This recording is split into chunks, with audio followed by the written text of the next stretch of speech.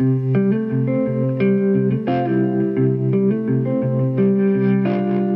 to 10-Minute Bible Talks, where we connect the Bible to your life in the time it takes to get to work. I'm Tanya Wilmoth. So TMBT family, our co-host Jensen is out on maternity leave right now. Super exciting. So we asked our friend Jeff Parrott to fill in for a couple of episodes.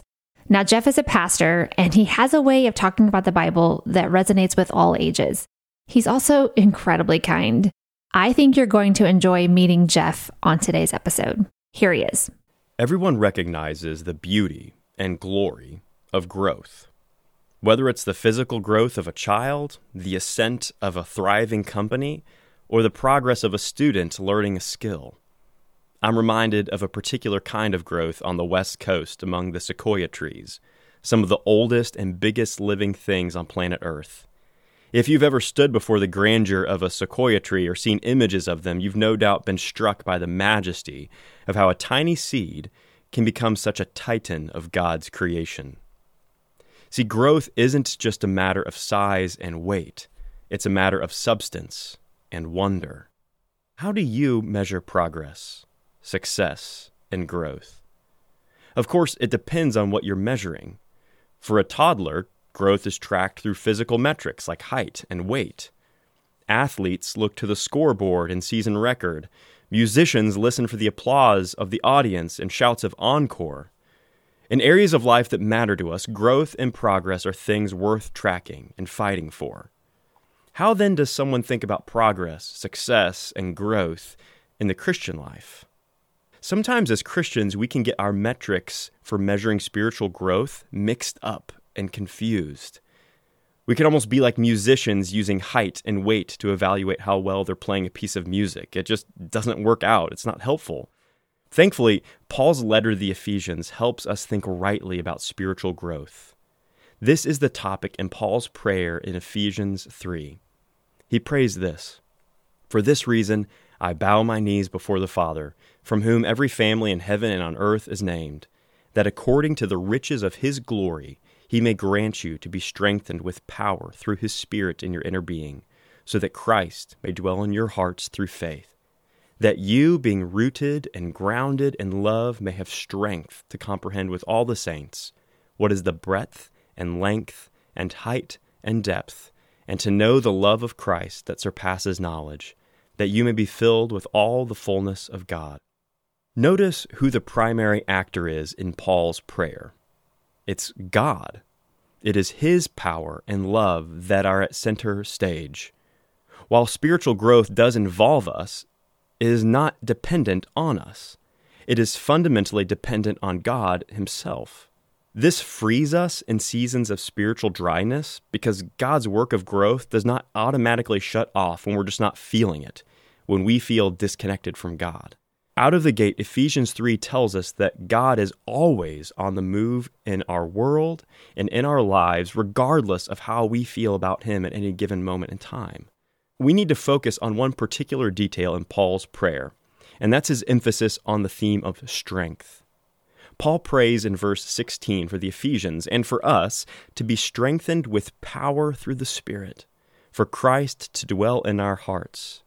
But what is that strength for? What do you think you need strength for? We usually think we need strength to fight sin, which is absolutely true and good. We also tend to think of strength in terms of learning new skills or facts. Yes, indeed, we do need strength to grapple with spiritual disciplines like engaging with prayer and scripture, but that's not why Paul prays for strength here. His reason is far more foundational. In verse 18, Paul says that we need strength to comprehend the love of Jesus that surpasses knowledge. It's so vast and glorious that it can't be measured by breadth or length or height or depth. It's a love that exceeds the limits of our cognition and our intellect. God's love is so great that we need God's strength to comprehend it. I sometimes hear people talk like the love of Jesus is somehow an elementary or entry-level topic for the Christian life, as if it's something you can graduate from in order to engage with higher-order concerns. And I have to confess that I think this way myself sometimes. But Paul's prayer here is a wake-up call. If you think you've moved beyond the love of Jesus, you've missed the love of Jesus. If you think that you can have God's love completely figured out, as if you don't need God's strength to comprehend it, then you're probably not growing. You're probably stunted, and you don't even realize it. If we're not more and more amazed by the love of Jesus as the years of our lives go by, it's usually because we're more and more amazed by ourselves. Paul is saying that if we want to grow spiritually, the only hope we have is to be rooted in the love of Jesus. And I need God's strength to comprehend that love. And if I'm growing there in the love of Jesus, then I'm also able to grow with other people. Because comprehending God's love connects us to the love of community. According to this prayer, we are meant to comprehend the vast love of God with all the saints, as Paul says. God's love isn't something that I discover as an isolated individual, but as a part of a community of faith. See, Christianity is a group project.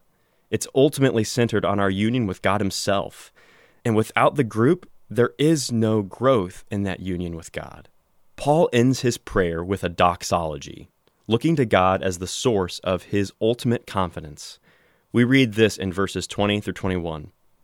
Now to Him who is able to do far more abundantly than all that we ask or think, according to the power at work within us, to Him be glory in the church and in Christ Jesus throughout all generations, forever and ever. Amen. Now first, notice how Paul's prayer stretches our capacity to see and understand the fullness of what God's work entails. For Paul, it's not simply a possibility that God is doing more than we're aware of, it's a certainty. My expectations are always too small. Whether those expectations are related to what God might do in my life, or in someone else's life, or in the movement of the culture and history, the potential for God's kingdom movement is limitless because His power is at work within the life of His people. Finally, this doxology at the end of Paul's prayer reminds us that the glorious work of God isn't just for now, but for all generations, forever and ever. This means that our growth in Christ carries a future orientation. If your life is progressively more and more rooted in the love of Jesus within the community of faith, God will use your life to bless future generations. Imagine that. There are people you've never met and never will meet, people who haven't even been born yet, who will be impacted because of God's movement through your life. God will use your presence in your office, in your school, in your dorm, in your home, in your neighborhood to move in future generations. In your capacity as a mentor, a friend, a child, a parent, a spouse, or a roommate, God's kingdom will extend into more lives and future generations. Your life will be about telling His story for His glory. Don't you want that kind of growth for your faith, for your life, for your community? Those sequoia trees that leave us in awe of God's beauty and glory as the Creator teach us another lesson about growth. Given the magnitude of sequoia trees, it's easy to assume that their strength and longevity come from roots that sink deep into the soil. But that assumption is wrong. The roots of sequoia trees don't go deep. They're actually quite shallow. Their strength comes not from the depth they go into the soil, but from the fact that their roots are intertwined with one another. The interconnection of their root systems provides the structure and the strength that they need to withstand opposing forces and promote healthy growth. In Ephesians 3, Paul is telling us the same thing is true about the growth of the Christian life. When we are rooted and grounded in the love of Jesus together, God grows not only our faith, but His kingdom as well. That is the beauty and glory of our growth in Christ together. How have you seen God's work of growth in your life? Are there ways you may be stunting your growth with Jesus? What would it look like for you to root your life in the love of Jesus alongside a community of faith?